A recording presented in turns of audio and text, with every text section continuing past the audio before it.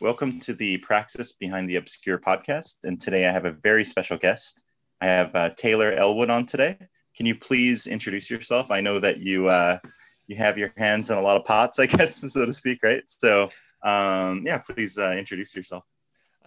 Thank you for having me on the show, Ryan, and I'm really happy to be here. So I'm Taylor Elwood. I do have my hands in multiple pots. I'm an occult author. I've written a number of different books, including The Process of Magic, Pop Culture Magic, Space-Time Magic, among many others. I also write books on self-publishing, and I also write fiction books. And in the midst of all that, I also create classes for the self-publishing and the occult stuff. And I've been writing since and publishing books since 2003. So here I am, and glad to be here on the show. That's excellent. Well, this is a pretty good time for self-publishing, right? With ebooks blowing up and with the coronavirus and everything. That sounds like a pretty good time to, if anyone's a writer or whatnot, or interested in writing, check out your course. It sounds pretty cool.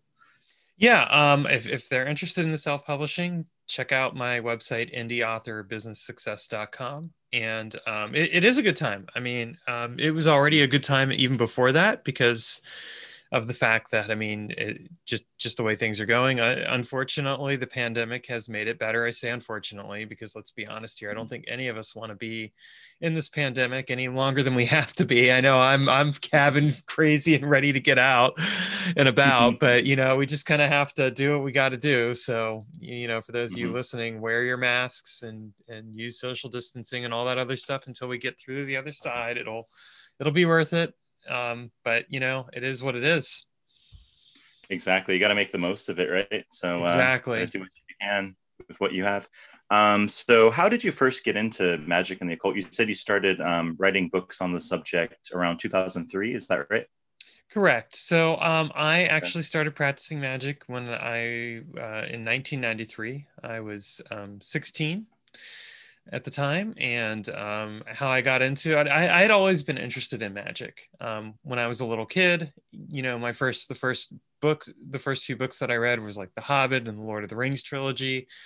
And so I always found kind of, the character of Gandalf fascinating. And then I read the Elric series and some other fiction. So I thought it was pretty cool, and I wished it was real.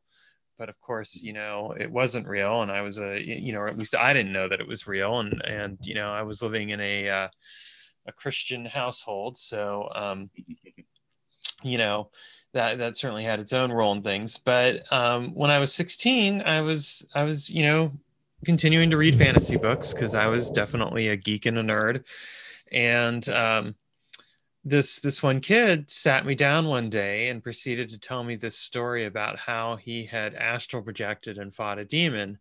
And he would admit to me some years later that he had told me that story because he wanted to freak me out because I read fantasy books and all that, and he thought he would freak me out. So the last thing he expected is that I would calmly look at him and say to him, "Tell me more."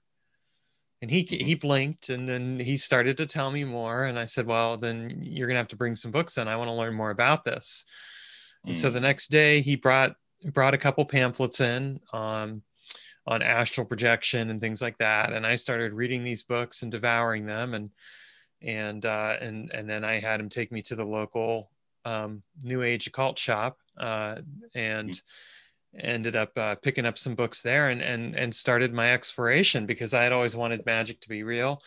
And here it was real, maybe not quite in the way that, I would have liked. I mean, I couldn't toss a fireball at anyone or anything like that, like they do in the fantasy books, but still here was something. And, and really, I mean, I turned to magic because I'm a very curious person. I'm insatiably curious. I have lots of questions and things like that. And I was, ironically enough, at the time, I was actually a born again Christian. I had this revelation the year before and everything else. But the thing I found was that, these born again Christians felt like all the answers were only in one book. And not only that, they looked dimly on me reading fantasy books. They're like, "Oh, you shouldn't read those." But I was like, "Why not? It's just fantasy."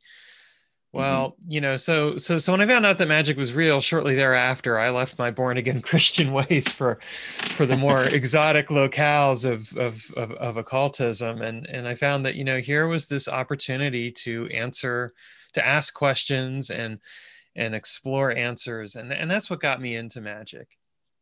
Okay, that's pretty interesting. So the guy, you said the person who initially introduced you or mentioned about the city astral projected himself and fought a demon.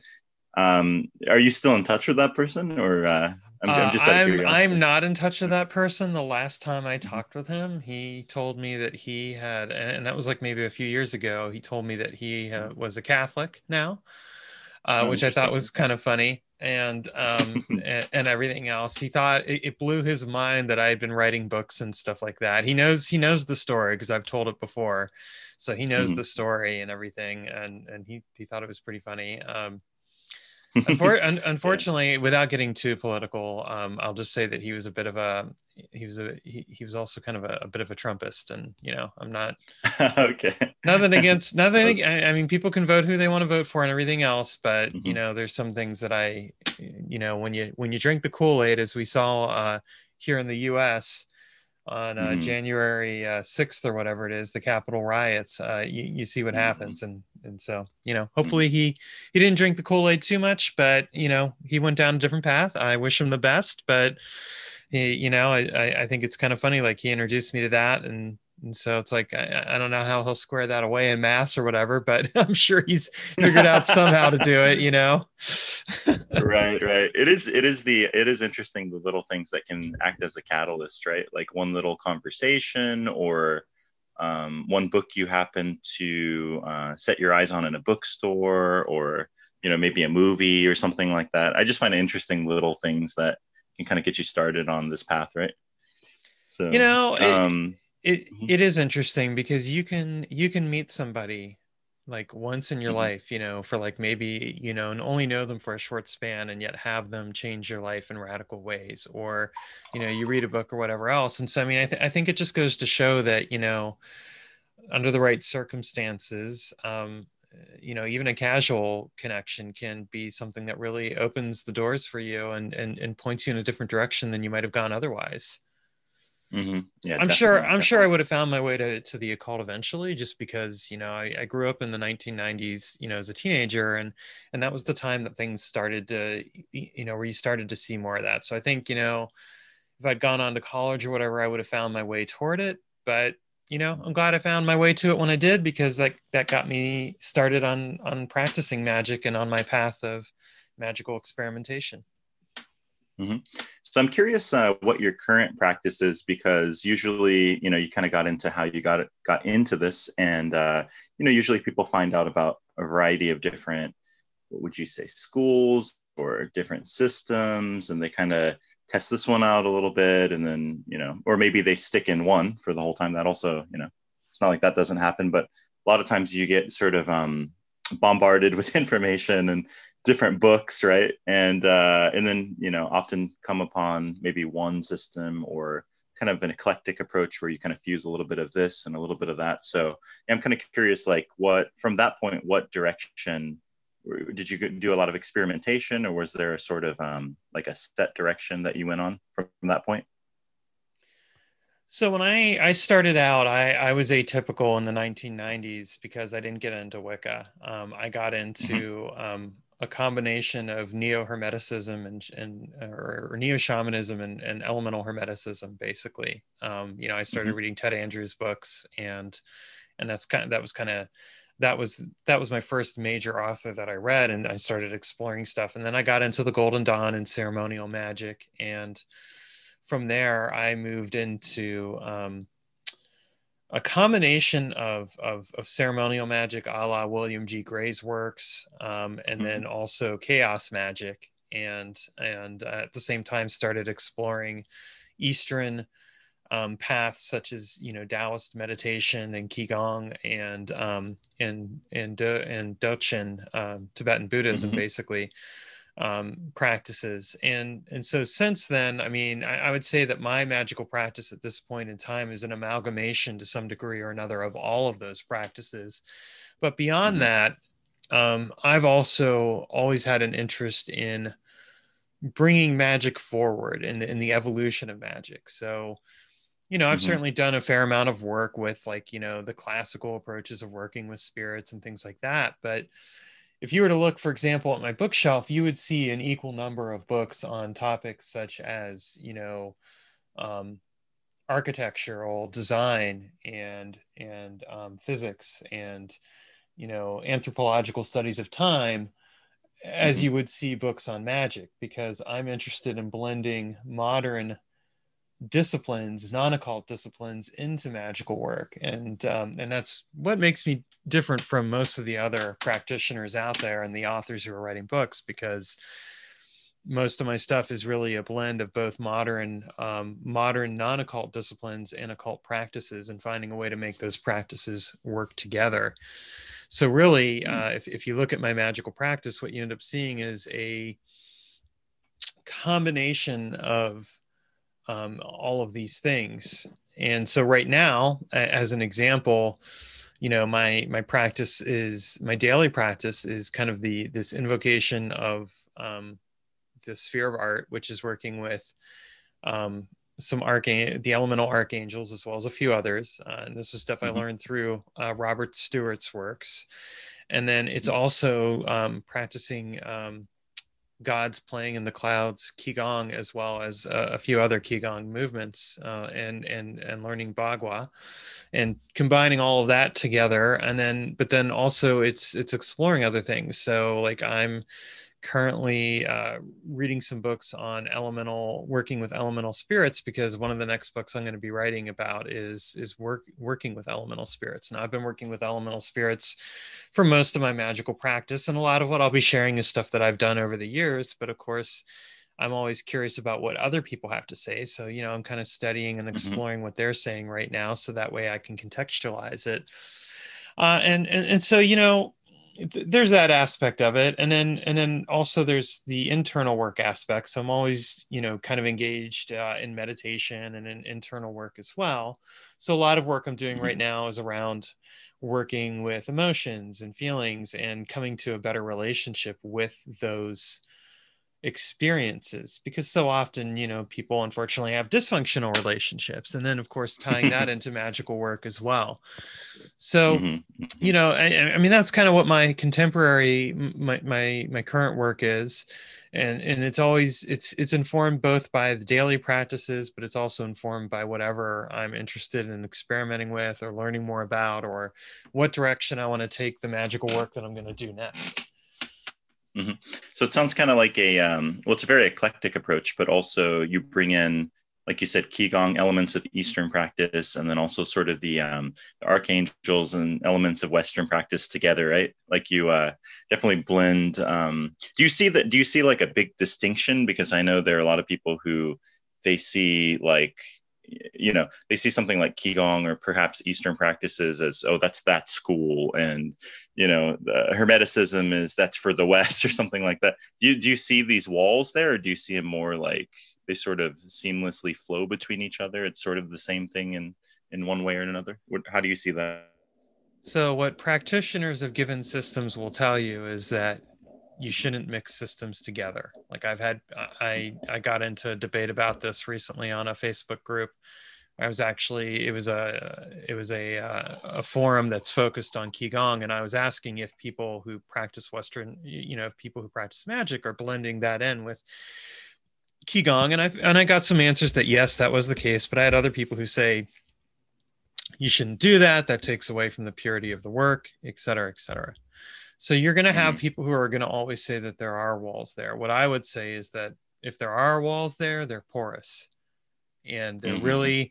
and what it really boils down to is that if you're going to take two different systems of practice, I mean, here's what you have to do. First, you have to understand the fundamental aspects of those systems in and of themselves. You have to learn those practices in and of themselves and develop a good Mm-hmm. foundation. I completely agree with that. That's what anyone will tell you. But Mhm. I think that you can blend them together. You just have to do it carefully with an eye toward paying attention to the experience and being aware, like, and not making assumptions about how things come together, but instead really paying close attention to what's the actual experience here. Like in the case of the sphere of art, you're creating this sphere where you're bringing in a specific types of energies, elemental, planetary energies, what have you, archangelic. You can Mhm. choose that, and you're creating this rarefied space that excludes anything that is not those energies. Well, then when you're doing Mm. qigong, you can essentially end up working with those same elemental energies and the planetary energies and things like that. Like when you're working with heaven and earth, and you're the bridge of man, which in qigong is kind of like there's heaven, earth, and man. Well, man's kind of the bridge. Um, Mhm. what you end up finding is that you can bring those two different systems together and find that there is some type of cohesion. Again, Mhm. you have to do it carefully. I keep notes on what I do, and I keep track of what I'm doing. I try not to jump to conclusions, but when I find that time and time again, there's consistency in the work, that tells Mhm. me that it is possible. It's Mhm. not for everyone, and I'm not gonna naysay the people who say, well, you should stick to your own systems. I mean, it's not necessarily bad advice, and there are good reasons. If you're going to Mhm. experiment with different systems of spiritual practices, you have to pay close attention, because you can really mess yourself up, if you don't do it carefully and if you don't do it right. And I say this as somebody who has, experimented with qigong techniques as an example over the years, and has occasionally messed myself up because I went too far too fast and didn't take my Mhm. time at the Mhm. time. I've learned that, and I mean, anyone who's honest about their practice, whether they stick with a system or they blend it together, is going to tell you that they've had similar experiences at some point, because we all make the human error of wanting to run before we can crawl. Well, you Right. have to learn those things. But when you're blending systems, you have to especially be careful, because you have to know what you're doing. So it is possible, Mhm. but I put that caveat out there because I don't want people who are hearing this to just think, oh, well, I can just whip stuff together at random. It really doesn't work that way. It's kind of Right. the same thing, like in the case of pop culture magic, which I've written about, where you come up with a system of magic based around pop culture. You're still drawing on the foundational aspects of magic that you've already hopefully had some experiences. You're not just picking Mhm. up some fantasy books and saying, okay, well, I've read Harry Dresden and I'm going to go ahead and whip up a magical system just based off that. For one thing, it won't work that well. For another thing, you're deluding yourself, to some Mhm. degree.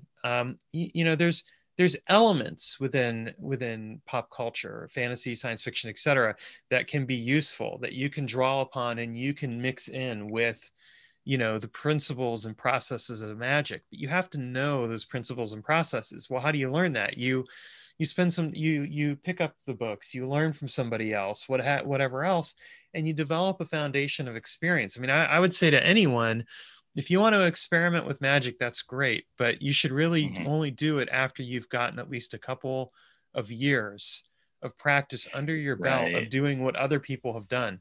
And some people would say, what, Taylor Elwood Mhm. would say that because I'm all about experimenting with magic, but I'm about experimenting with magic on the basis of a foundation of experiences and of research and things like that. And if you don't have those pieces in place, I don't think you have any business experimenting with magic. Mm-hmm, mm-hmm. So having sort of the definitely getting through the fundamentals and sort of developing a consistent practice and sort of having like a clear understanding of fundamentals is big. And one thing I noticed that I'm kind of more of a fan of your approach as well. Like I started out with Eastern practices and meditation, pranayama, and had a pretty solid foundation in those practices before I got into the Western occult stuff, right? And so I would say that helped me immensely. And one thing that I see in a lot of people that are just getting into this is that they will perhaps buy a book or explore a system for like a month or 2 weeks or whatever, and then it's sort of like hopping around to the next system or the next book or whatever, right? And sort of like it reminds me of a book I read a while back called Cutting Through Spiritual Materialism by Chogyam Trungpa, a Tibetan Mm-hmm. Buddhist. And he talks about how like a lot of people, he'll see them as sort of, oh, that's the new thing, is the Tibetan thing. And then they'll bring it into their house like it's an antique and then marvel over it, but then go and get the next thing and the next thing. At the end of the day, they just have a bunch of junk because they never actually explored or appreciated the one thing that they brought home, right? And so he wasn't necessarily saying that it's not good to mix systems or explore other systems, but more or less that you sort of setting up a foundation and fully appreciating something first, right? Kind of what you got into, like the fundamentals, and really using perhaps one way to as a path of attainment, or to at least work through the monotony and the tedious aspects, right? Rather than jumping around on the next to get the next crackhead or something like that, right? Well, that's just it. I mean, a lot of people nowadays are engaged in spiritual consumerism. Like, like, oh, here's this shiny meditation practice or this shiny thing. So I agree with what that fellow said. I mean, it's easy to pick up a bunch of books, take them home and read them and try stuff for a little bit and then never touch those books again. I mean, people do that, unfortunately. But like as an example, I started practicing with the Sphere of Art. I started exploring it and practicing it in earnest. I read the book like a couple of years before I even started it. I read the book once, and then I came back a few years later and I read it again. And then I was like, I'm going to memorize this, because that was part of the process. You had to memorize the chants. So I memorized the chants. That took me about a year to do in and of itself. You better believe that was tedious. It wasn't, because there was a fair number of chants. And then I ended up coming up with a couple chants of my own, because it was like, I'm going to add some things to this because I saw some ways to do it. But again, even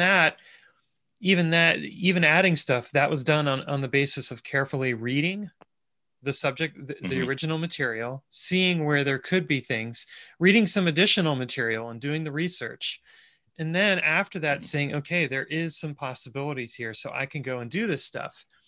I didn't even start blending Qigong into what I was doing until really 2020.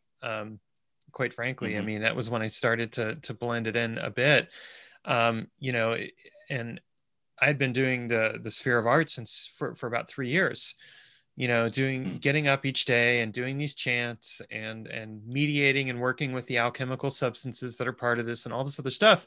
So it's like, I mean, some people are in such a rush. They want that next thing, or they want that result or whatever else. And so they're like, oh, I want to be in a rush. Well, my advice is slow down to hurry up, and what I mean by that is really take your time and learn what it is that you are doing. Like if you buy a book, for example, don't just read that book once and think the stuff. Read it once and then take a break for like a couple weeks, then come back and read it again and start working the exercises and like actively work the book so that the book works through you, as an example. Well, a lot of people don't do that. They buy books and they read them once or whatever else, and they don't really work that system or whatever's described. And the same thing is true of anything else. Like, I mean, I've been practicing magic for almost 30 years now. And I can tell you that it is not there's not this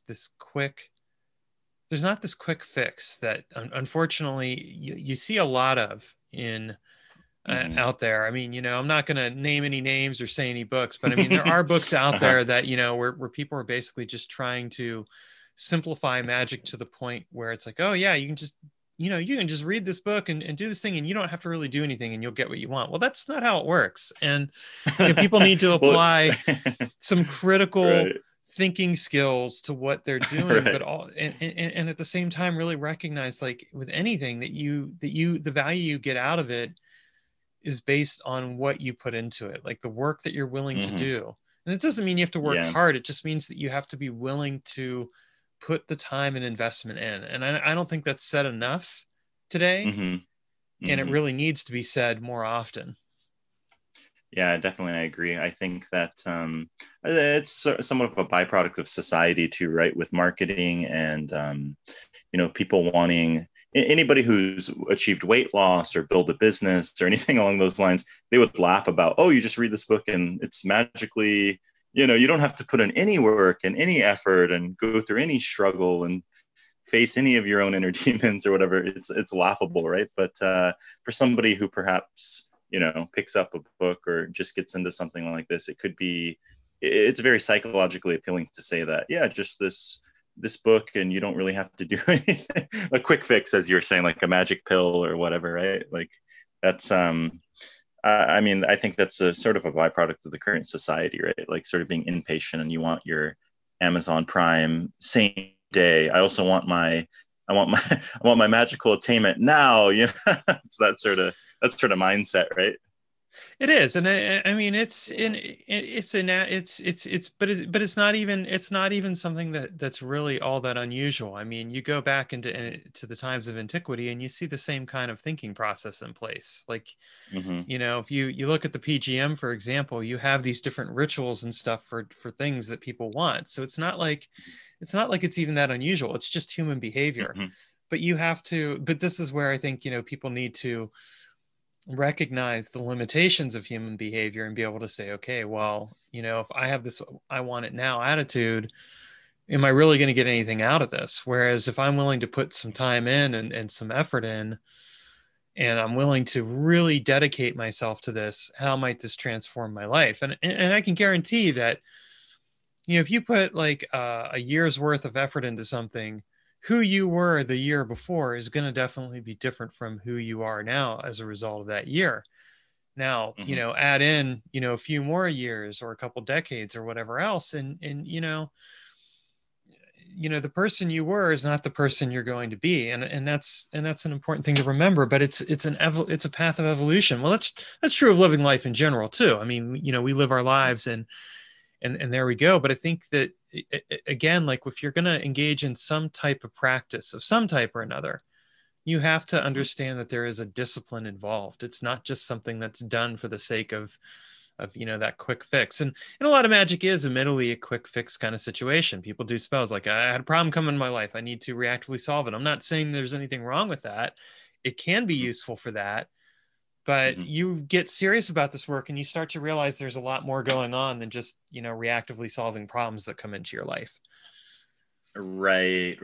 So sort of getting into the, rather than putting on the next Band-Aid and the next Band-Aid, actually getting in there and, working out the infection, so to speak, right? Like actually fixing the problem rather than having to jump from quick fix to quick fix. But sometimes obviously you do need a quick fix, like you said, right? Like, if you get shot on the leg or something, you need to get the bullet out right now, right? So, sometimes a quick fix is exactly what you need. But like, let's say you have the same problem occurring again and again in your life, then it's time to figure out what's going on that's causing that problem. And I will say this about the problems that people encounter in their lives. There's one thing that all of your problems have in common, and it's you.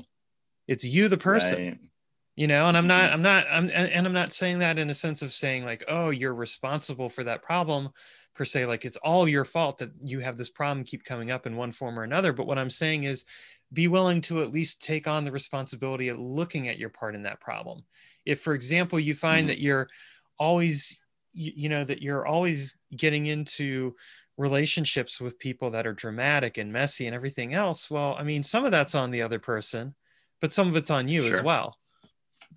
Sure. So seeing the sort of the underlying patterns and energies that come up in your life, that's the way I look at it too. It's like somewhat, you're talking about relationships. People can be kind of like a mirror, right? Like if the same things keep happening over and over again and you keep blaming, it's like, yeah, it's their fault. But like the same patterns keep coming up. Oftentimes people are just sort of a mirror of your own mindset and psychology, or the way you're coming off, or the way you're expressing yourself, right? So exactly that. I mean, here's a bit of advice. This is relationship advice, not a call to advice, but it's good. It's good advice nonetheless. If you meet somebody and you find that they never take any responsibility, they're always blaming the other people for why the relationships that they were in didn't work, run in the opposite direction, because you know what? They're not going to change with you, and maybe spend some time figuring out why you were drawn to that in the first place. Right. Exactly. No, definitely, definitely. Okay.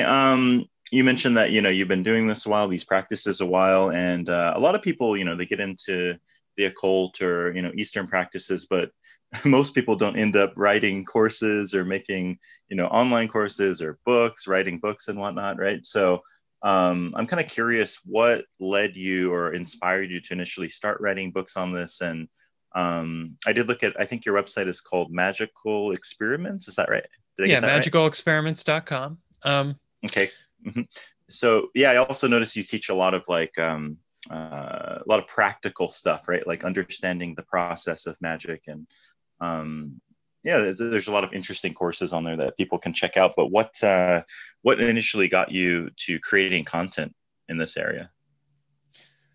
So I started I was it was back in my when I was getting my master's in English. I was on the E list back in the day. I'd been on the Z list, which is a chaos magic list for those of you who don't know what that is. Mhm. Um, some people will probably know what it is, but some people might not. And then I was on a bunch of other listservs, and I remember this one guy was who went by the name Mecha Kyrios. He Mhm. was he said he wanted to write a book on entities. Now, I've always been a bit of a writer. I was writing fiction back then. I hadn't published any of it. And of course, I was in an academia pursuing a master's degree. So of course I was writing, papers and stuff like that. Mhm. So I was sharing my ideas and thoughts on magic as well, on these different e-lists and stuff. So when he said that he wanted to write a book on how to create magical entities, and he wanted to know if anyone wanted to co-author it and help do the experiments, I volunteered. And so I ended up co-writing creating magical entities back in 2003, and that's what got me Mhm. into writing books. But part of it too was that I've always just had my own interest in experiments and things like that. Like I said, I started practicing, and first couple of years I didn't really experiment, but after that I started to experiment and stuff like that. And I saw that most people out there that were sharing stuff on magic, they weren't really talking about it in the way that I was. So I thought, hey, Mhm. I've got these ideas and stuff like that. So then I wrote my first solo book, Pop Culture Magic, back in 2003, and published it in Mhm. 2004, and then followed that with Space Time Magic and Inner Alchemy. And ever since then, I've continued writing books on magic. And at this point, I mean, I still write it for the same reason I wrote it initially, and it's that I'm just endlessly fascinated and curious Mhm. about how the world works, and I like sharing my thoughts and practices and processes. And in the case of Mhm. magic, um, I actually have a series of books called the How Magic Works series, and the first book is aptly called The Process of Magic, and then of course I have courses as well. And Mhm. again, it comes out of this thing of I want to share from a different perspective, a process oriented perspective. Like here's my observations on how magic seems to work, and what you can do to get consistent results and things like that. So I put Mhm. that together, and then in terms of teaching, it's kind of the same thing. It's this basis. Now I will say, I had originally, when I originally published my books, I went with a small press, a Manian press, Mhm. and I published my books that way. I didn't get into self-publishing until 2018. And Mhm. at the time I was working at a call center. I had been self-employed for 11 years, or for 9 years, but I things didn't work out with my businesses, and I ended up having to go back to work. And Mhm. I decided on a whim to go ahead and self-publish The Process of Magic and then Space-Time Magic Foundations, and see how they did. And I realized, oh my gosh, I'm making more money selling just these two books than I am with my traditional publisher. So I took all the rights Mm. back to my books, and I self-published them. And really the goal of it was I wanted to get back to being self-employed and living on my own schedule, because call center work is Mhm. miserable work. You're dealing with cranky customers and stuff like that. And I didn't want to do that for the Right. rest of my life. It was Mhm. I found that job because it was any port in the storm kind of a situation. Like I needed to be able to pay the bills, and that was the job I was able to find, and I was grateful for it. But I want to do it for the rest of my life, and I really don't like working for other people. Sure. And so, you know, and I've always taught classes to some degree or another. Like I presented at conferences and stuff, but I had learned a fair amount about online marketing. And so I decided to start creating some online courses and to continue writing my books. And the beauty of that was that in July of 2020, I was able to quit my daytime job because I now make enough money to, you know, pay the bills and still be able to do what I want to do. And so that's kind of where that comes from. But it's also because I genuinely love to teach and share my perspectives. I'm a bit of a maverick in the occult community. I go my own path, and I think that that's important too, because not knocking all the other people out there writing books or whatever else, but most of the stuff out there is pretty conventional. It's good stuff and it's important and everything else, but I like presenting a different perspective on magic, an experimental perspective. And that's really what, you know, my classes and everything else is geared towards. So that's pretty much what decided me on that. And so I'm continuing to do that. Yeah, that makes a lot of sense. You felt like you had a different angle or something to bring to the table that perhaps wasn't really as much available at the time or even now, right? Like having your own experimental approach and just showing people a different way to approach this subject, right? So I'm curious though, like it's different learning something. I mean, anybody who's taught a subject, as I've taught some other, I'm not a magic teacher or a meditation teacher or anything, but I've taught other subjects, and learning something and attaining something versus teaching it can be a lot different, right? Because each student has their own challenges, or you know, they bring in their own you know, predispositions, or they have their own blocks or whatnot, right? And so what have you noticed, like learning and, you know, your path versus like now that you teach these subjects, what you know, what kind of challenges or what kind of you know, what kind of things came up in that regard? I'm curious.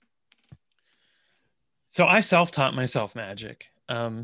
You know, like I picked up books and I read them, and I basically learned magic that way. I had a couple of mentors over the years, but most of my initial experiences with would-be mentors was pretty negative. I mean, I remember the first person was another pimply high school kid at that, but he was going to teach me some, and it wasn't the same person who introduced me to magic either, but he was going to teach me some stuff about magic. And a week into this thing of teaching me, he calls me up and he gravely tells me that he can't teach me magic.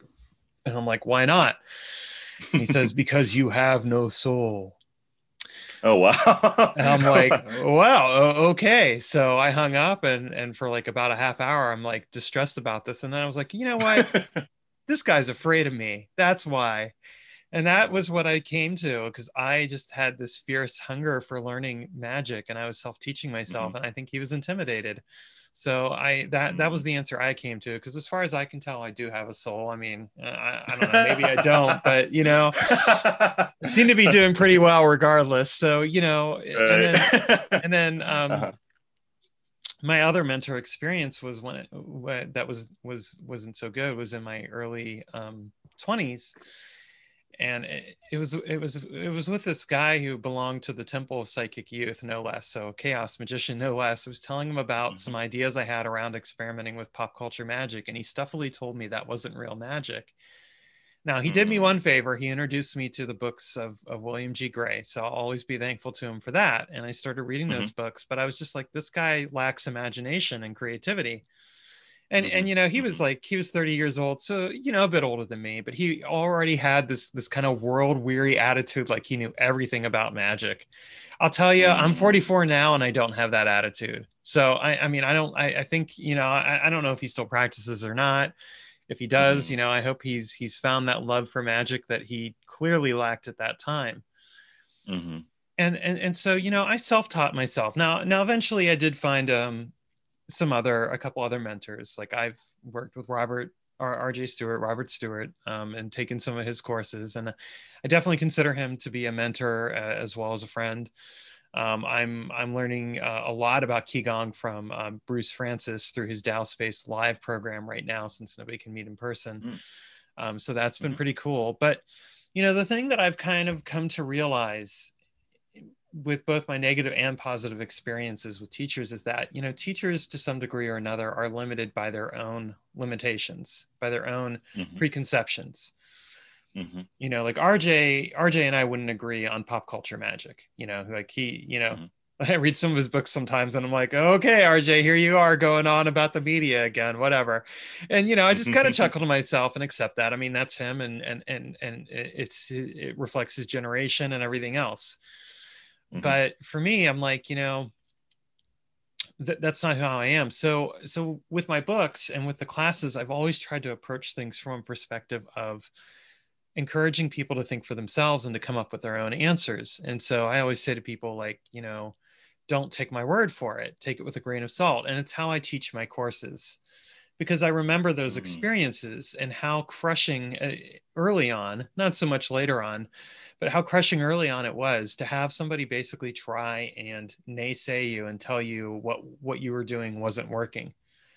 And I get it. Sometimes sometimes people kind of have to be like, well, look, I'm a gatekeeper here. I got to say this because this person's going down the wrong path or whatever. I think there's better ways to say that. I mean, for example, me saying, look, I think you need to get a couple of years of experience under your belt is a better way of saying that than just saying to somebody, don't do this. You don't know what you're talking about. So I always try to approach things from a place of critical inquiry in my teaching, because that's how I've learned, but also from a perspective of what is possible. And at the same time, really encouraging people to think for themselves and to find their own answers and to not take my word for it. I mean, at the end of the day, each person is their own best teacher, and you're going to learn more from your mistakes than you're going to learn from somebody else. I mean, I can tell you all the mistakes I've made, and hopefully you will learn something from those mistakes, but and avoid them. But the truth of the matter is you're going to go and you're going to do stuff and you're going to learn best from that. So that's how I approach my teaching. Is I really encourage people to take what I've shared and try it, but then make it their own. Don't be afraid to experiment, try things out, see what happens, and discover for themselves, because the best way you're truly going to learn is if you do the work yourself and you really do it from a perspective of, how can I make this my own? And I think that's something that, again, is not said enough, or really advocated for, but it's something that should be advocated for, because, yes, we can say there's this tried and true way of doing things, but there's nothing wrong with questioning that tried and true way of doing things and trying to find out for yourself if you can do it a better way. And when people discourage that, what they're really discouraging is the evolution of a discipline and the evolution of spiritual practices or any kind of practice. And that and down that path lies stagnation, which is a worse sin in my mind than experimenting with something and finding out that, well, it really doesn't work. Okay, yeah, maybe you came up with an idea and you tried something and it didn't work, but at least you found that out for yourself, and it might inspire you to come up with something different down the line. So it sounds like you're sort of acting as a facilitator or empowering people to sort of, get the fundamentals down and whatnot, but also to think for themselves and sort of connect with their own inner teacher and have the ability to sort of forge their own path and eventually go off and do their own experimentation and whatnot, right? Like you're sort of so they take your courses, but it's not like the end of the day they should be relying on you for all the answers and, things along those lines. You're sort of attempting to get them, I guess you'd say schooled in the fundamentals and able to think on their own feet and sort of teaching them to walk so that they can sort of choose their direction. Is that kind of an accurate assessment, would you say? Yeah, I mean, I would hope that at the end of the day, they're not going to limit themselves to just what I have to say or share. I mean, I'll use this as a good example. I had this conversation once with a person. This person had been practicing magic for a couple years. And I said, I'm really looking forward to learning a lot from you. And she said, what am I going to have to teach you? I've only been practicing magic for 2 years. And I said, I could learn a lot from you. I mean, Mm, because you have that freshness of perspective that I don't have at this point in my life. I've been practicing this for a long time. You might ask questions or think about things in a different way than I would. hmm I mean, hmm that's the thing. You like, no matter how much you know, you have to be willing to do two things. One, challenge what you know to discover what you can learn, because what you know is a blinder. You know, you knowing something doesn't necessarily mean it's true. It just means that from based on your experience, this is what you know. So challenge it. Well, how do you challenge hmm that? You keep yourself open to fresh perspectives, things like that. So, I would want my students to do the same thing that I do, which is to challenge what they know, challenge what they've, what they know by discovering what they can learn by experimenting and exploring and finding their own answers, because my answers may not be the answers that work for you. That doesn't mean you can't get something of value from me, but hmm it does mean that you have to ultimately own your own spiritual path and your own work, and if you don't own that, it's really hard to do that. Oh, that's a good point. I'm curious because yeah, I totally agree. Like as you mentioned, you connected with people who are kind of new to this and stuff, and they're bringing sort of a fresh perspective, but also sort of maybe more. They came in at a different point, so they are sort of in a different way of looking at this, right? Like I'm curious how you see, or from your perspective, since you said you started practicing in the '90s, is that right? Like early Hmm. '90s, I think you said. Yeah. How have you seen this whole like current change? Because at least from now, what I see on internet message boards, I don't know if that's necessarily an accurate reflection in some ways, but on Facebook and stuff like that, you see now it's almost like people are very focused on this like grimoire and like older is better, and it's sort of a scholarly approach, I guess you would say, or they're going back to like we just got to keep going to the older grimoires, and the older grimoires is sort of looking back Hmm. approach, I guess you would call it. I don't know exactly how to describe it, but um, I don't think that was as present in your when you started learning it, right? Like in the '90s, it sounds like you're part of that zealous, like the chaos magic. It's more experimentation, more was it not necessarily denying past grimoires or past traditions, but sort of more free flowing, right? Whereas now it seems like there's a lot more focus on like older traditions or maybe do you see it in that way? Like maybe when you started out it was like newer or fresh experimentation was a little bit more encouraged, and now is it? How do you see things? How do you see the direction that things have went since you've been involved in this practice? Sure. Well, in the 1990s, I would say that you definitely did see more free flow, and more of an approach that was more experimental in some ways. And the reason why is that in a lot of sense, I mean, the occult community was more underground at that point too. It Mm-hmm. wasn't. I mean, really, if you think about the occult community in general, there's probably been an occult community of some form or another since like the 19th or 18th century, probably even back before that to some degree or another in some ways. But in Mm-hmm. terms of just the sheer number of people practicing magic, you really didn't start to see that pick up until the latter part of the 20th century. And even then, it was carefully kept under wraps a lot of the time. The 1990s is when you started to see a real occult revival in the sense that it started to become a bit more accepted, Mm-hmm. and then a little bit more in the 2000s, and then in the last decade or so I think it's just become a lot more accepted. There's more and more people practicing the stuff. There's more pagan conventions, occult conventions, things like that.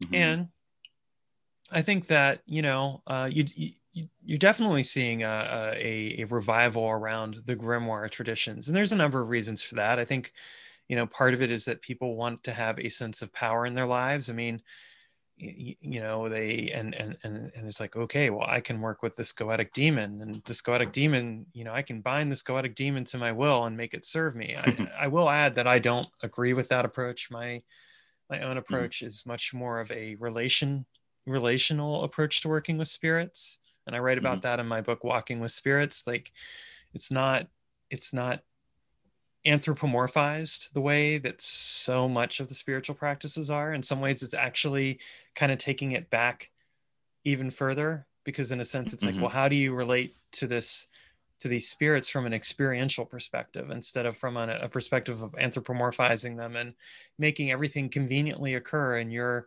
you know, in a form that's, you know, sane for humanity and speaks your native language, whatever that is, and all that other stuff. But I get it, you know, why people do what they're doing. And I'm not gonna say it's wrong. I just think that there's alternate paths again. But I do see this. I mean, and I think a large part of it really comes right down to people want to have a sense of power. People want to have a sense of control in their lives. And certainly, I mean, in the last year, if anything, we have experienced the opposite of that with the pandemic, you know? And so I get why, in some sense, people are even skewing over that direction even more. And so I see, you know, people who would be getting into this now. I mean, I think that, you know, they're kind of getting into that. And I think the danger of it comes back to what we were talking about earlier, like with the teaching, is that you get into this one true wayism. And I've seen this, Sure. You know, where people are like, you know, this is the one true way and other approaches don't work or they're not as effective. And to some degree, that's always been present. I'm not saying it hasn't, but I think it's risen even more of late. And again, that's where I'm going to advocate, you know, use your critical thinking skills, go and have some experiences and question what you read and what you learn from people, me included. You know, don't take it all with a lick of salt, because that's what's really needed. You know, I really hope that we don't go down the path of the occult to the point where people aren't experimenting or trying things out differently. Certainly, I've always been kind of on the edge of the occult community. So, you know, I've always been kind of on that edge and exploring things out there. And I do find it heartening that to some degree I see more people coming out that way. So I've hoped that will continue, because I think that, you know, we need to have on the one side the people that are the purists, that do things a certain way. There is a place for them, and I would never say otherwise. There is a place for them because of what they represent, and because, you know, if something's worked in the past, there's probably something to it. It's worth exploring. But there's just as much value and there's just as much need for a voice in the opposite direction that says, well, how can we evolve these practices, or how can we change this, or what could we do differently than what has already been done? And so we need that just as much. Oh, definitely. I agree. I think it's sort of nature too, right? Like the pendulum will swing one way into, you know, forget the past and it's all about the new, right? And then it'll swing back like, no, let's go back to our traditions and roots and, you know, purism and whatnot. I think it's kind of a pendulum swinging back and forth, right? But ideally, it sort of corrects itself, or it sort of comes to a middle ground when you have, you know, like you said, you have a lot of experimentation and people trying out new things, but then at the same time, people really, what would you say, like researching old texts, or doing more scholarly work in that regard, or, you know, bringing back older traditions at the same time. They can be complementary. It doesn't necessarily need to be one versus the other, right? Like, you know, everyone's bringing something to the table, I think. So as long as, like you said, you know, sometimes the loudest voices rise to the top, right? So where you have people saying you can only do it one way, I think maybe for somebody who's new or somebody who's just, you know, jumping into these things, they might come across those voices, and that could be detrimental in a way, or it could be limiting or dogmatic, right? It can be very dogmatic and limiting, because it basically doesn't encourage them to discover for themselves. I mean, it's like, you know, it's like when I've encountered people that'll basically say, well, you have to do it this way or it won't work, or you have to stick with this system and that's the only way you can do it. And it's like, well, but is that really true? Do you know that for sure? And right, because people say it with such confidence, right? And so that can be you know, it's like marketing, right? If you say something with extreme confidence, then you know, a lot of people will be sort of drawn into that, even if there's no substance behind it, or it's not even a good product, right? Like marketing it up the right way can sort of lead people astray, right? Right. Well, I mean, to put it another way, there are a lot of people out there that are really good at marketing, but don't know how to run a business. Just because you're good at marketing doesn't mean you know how to run a business. And it's the same thing with anything else. Just because you you've got the specific path that you're on. I mean, hey, great, kudos to you for doing the work and everything else, but don't assume that you know the answer for other people. Give people the space and the grace to discover their own answers, because when you do that, you're really empowering them to be their own spiritual authority. And I think that that's really, if someone was to say to me, well, what's the purpose of magic? I would say it's to discover your own authority. It's to discover your own sovereignty. It's to discover who you are and what you are, but it's not to necessarily get in the way of other people. And I think a lot of times what I see and have always seen in magic, I mean, it's not even just a reflection of contemporary times, but when people have a desire for power, sometimes that desire for power is just as much about disempowering other people as it is about having power. And I think that's the wrong approach to take. If you, true empowerment is being able to be confident enough in yourself that you don't need to disempower other people, because you can basically be like, hey, I know what I'm doing and everything else. I'm willing to challenge it and learn, but I don't need to tell other people what to do. I don't need to disempower them or keep them under control. I can encourage them. And that's where, that's really what my path and my work is about. It's about encouraging people to empower themselves without trying to take that away from them, because genuine, if we want to see an evolution, not just in our spiritual paths, but really an evolution in how we live our lives and approach the way the world and everything else, we have to change our relationship with each other and with power and with all those other things. We have to change it to one that is more, that is less about trying to control other people and is more about discovering for ourselves our true potential. Right. Yeah. I like that approach. That's really good. Especially, like I said, when you log onto the internet, you see a lot of, it's with anything, you're going to see dogmatic approaches, or I think a lot of it also has to do with not only what you were saying with the power and like sort of what would you say? I don't know if necessarily say manipulation, but to some degree. But it's also, it can be intellectually lazy, right? Like it's sort of like if somebody's saying, a Christian or something, and this is the right way, and you have to believe in the Bible. This is the only way that you can, connect with the divine.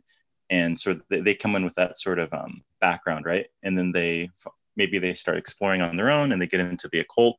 And then you have similar voices in the occult too, right? Like, this is the only way to practice, magic, and this is the purest approach. So I think it's sort of, in a degree, remnants of that sort of same intellectual laziness, I guess you would say, right? Like, because you don't need to think anymore. This is the one way.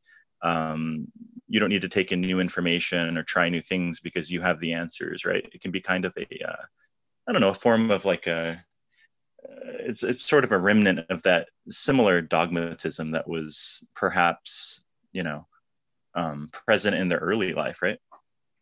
It is. I mean, and I've seen it. I mean, I had a person once who kind of was like, who kind of got upset with me because I was talking about working with spirits in one of my classes, and I talked about how, like, with the angels, that I worked with, that there was basically an expectation that I would do something in return for the work that they were doing with me. And this person was like, well, that never happened with me. They didn't, they were just supposed to serve, blah, blah, blah, blah, blah. And I'm like, well, I mean, that's your experience, but this is my experience. Don't, and this person acted like they knew the answer. And I'm like, it's like, don't invalidate my path and my work because you don't agree with it. And I won't invalidate yours. I mean, I my experience with the angels and archangels that I was working with was like, hey, we're willing to help you out, but we have some work for you to do too. Okay. And, this other person was like, well, like, I just called on this angel and they didn't ask for anything in return. It's like, okay, well, that's great. I mean, that's not my experience, but I'm glad that worked for you. But, that wasn't for me. And it's like, you really only have the answers for yourself. You don't have it for anyone else. And sometimes you don't even have the answers for yourself. I mean, I can't tell you how many times I've done stuff and I've been left with more questions than answers.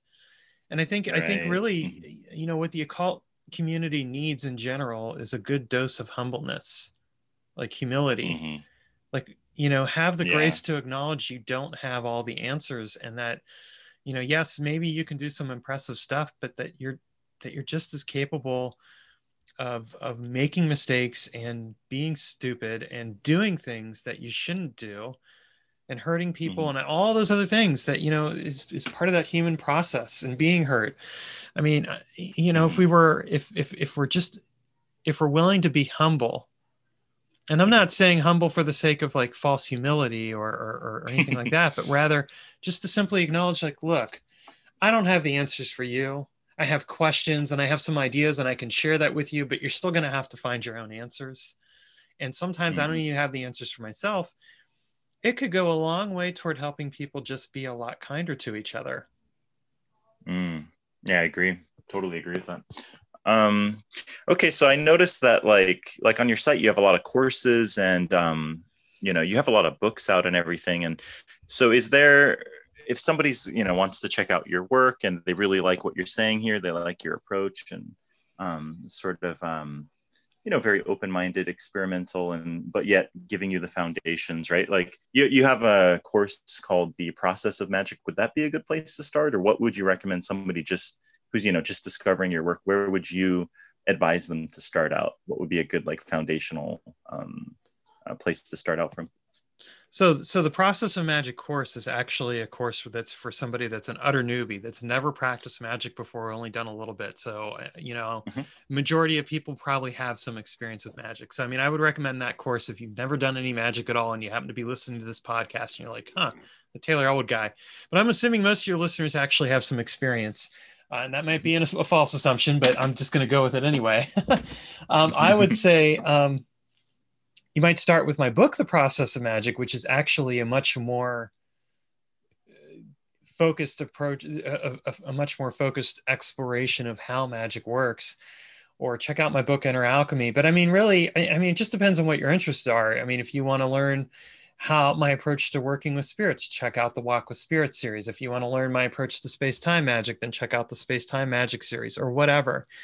You know, Mm-hmm. I've written a number of different books that are really reflective of the experimental approach, but they're also based around, you know, in part, you know, people's interests. I mean, you want to learn about, for example, um, how to integrate magic and art together. Well, then check out my book, The Magic of Art. You know, it's really Mm-hmm. designed around like whatever your interests are. Mm-hmm. And again, part of that's just because I have so many wide ranging interests. So I like to explore different topics and things like that. So that would be my suggestion. And same for the courses. Take a look at the courses, and if you see something that interests you, go ahead and take it and see what happens. Okay, cool. Are there any currently, are you working on any new books or new courses that, do you have anything in the works coming up?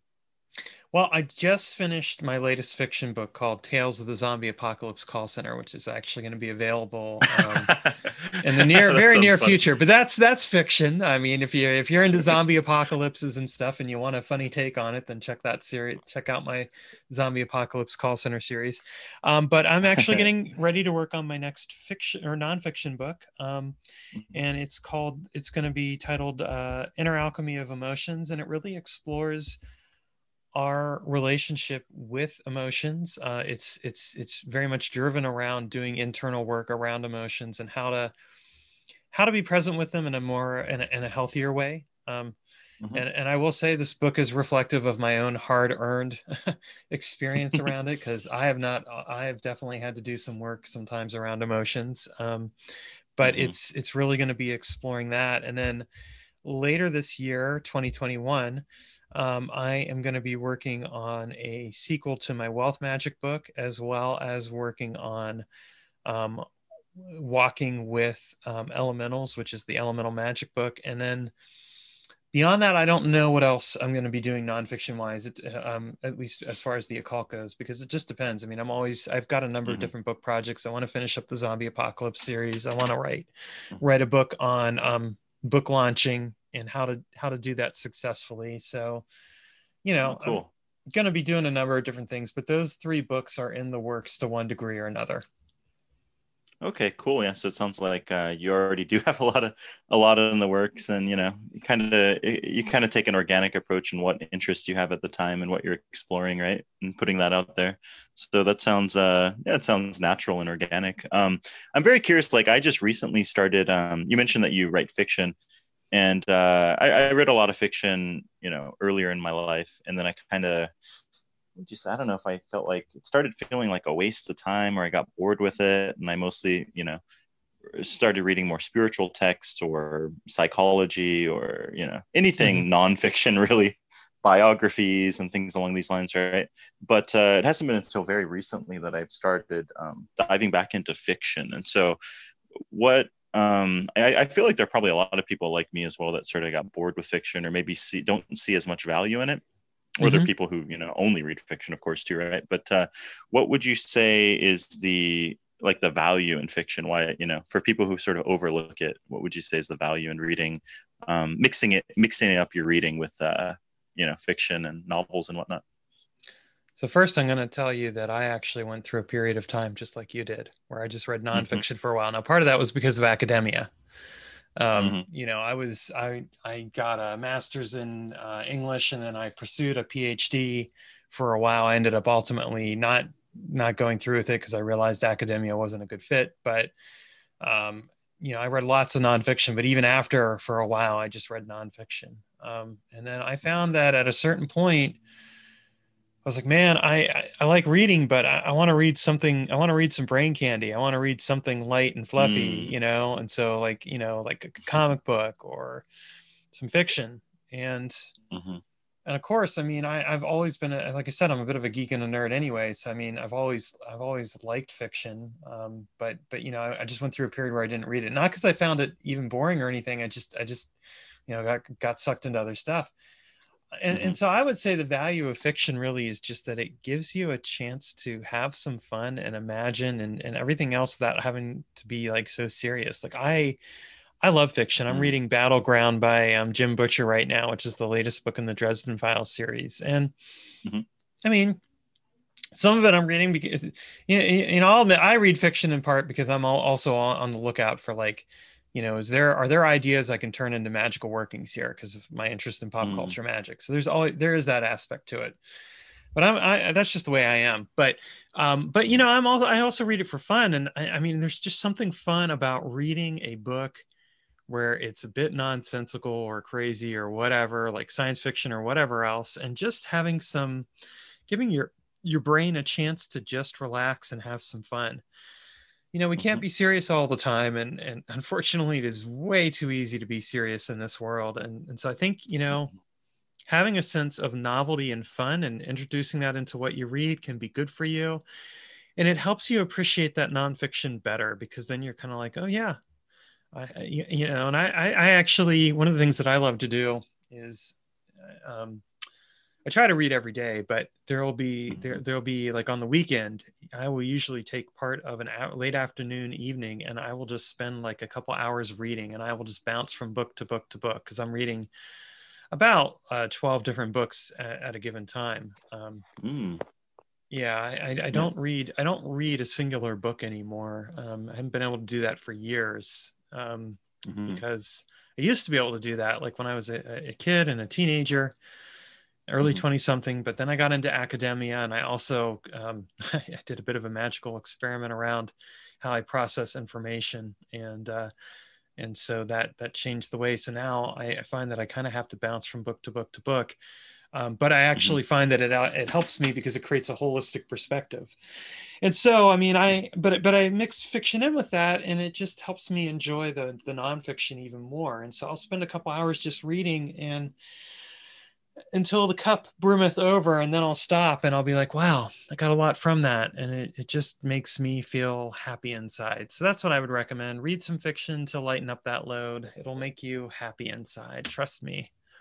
Or don't. definitely. It brings good balance to you for sure. And I mean, you can also read fiction that surprisingly, a lot of people they read occult books or something for, changes in mindsets or looking at things from a different angle. But fiction can also do the same thing while certain books, you read them and they'll give you a whole new perspective on things and whatnot, while at the same time being a lot lighter, not like it's not like you're hanging on underlining every all the important sentences, like like studying some sort of occult book, but it can be a lighter, more fun approach to even changing mindsets and seeing things from a different light, right?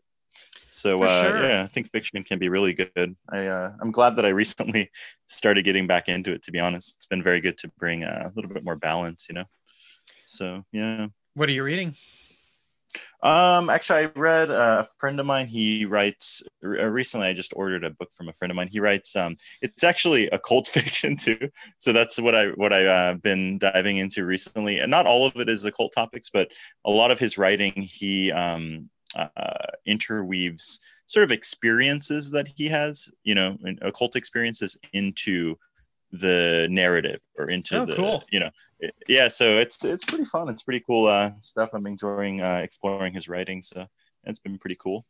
And yeah, I got a lot of different stuff on the table. I'm actually here in Korea, and so I'm trying to dive into some more actually local authors, like Korean fiction as well. So um yeah, I mean, my Korean's okay. I can read books in Korean, but there are English translations as well. So what's kind of good is if you learn another language, and as you mentioned comic books earlier, right? It's such a good way to learn another language, where you can buy a comic book, like a translation of a comic book, and then one in your original language, one in the other language.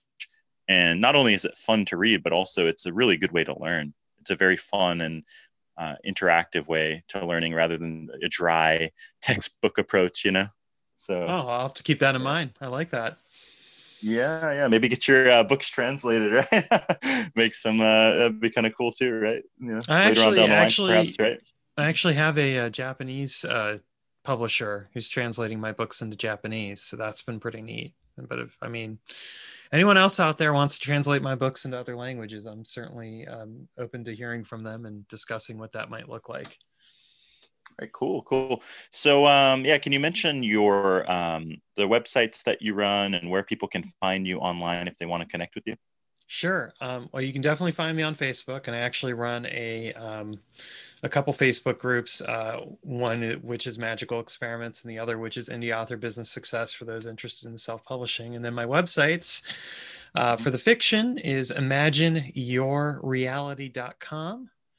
Mm-hmm. And for the self-publishing, it's indieauthorbusinesssuccess.com, which is a mouthful, but don't worry, you can type it all out. And then magicalexperiments.com for the occult. Okay, and your books, they're available in like Amazon or ebook form too. Is that right? Correct. Or They're available on uh-huh. Amazon in ebook and print, and in some Mm-hmm. cases audiobook as well. Oh, great. Okay. That sounds excellent. All right. So I guess we can wrap it up here, but thanks for coming on. And like I said, I'll include all the links in the show notes if anyone wants to check out your work. And until next time. All right. Thank you for having me on. I really appreciate it.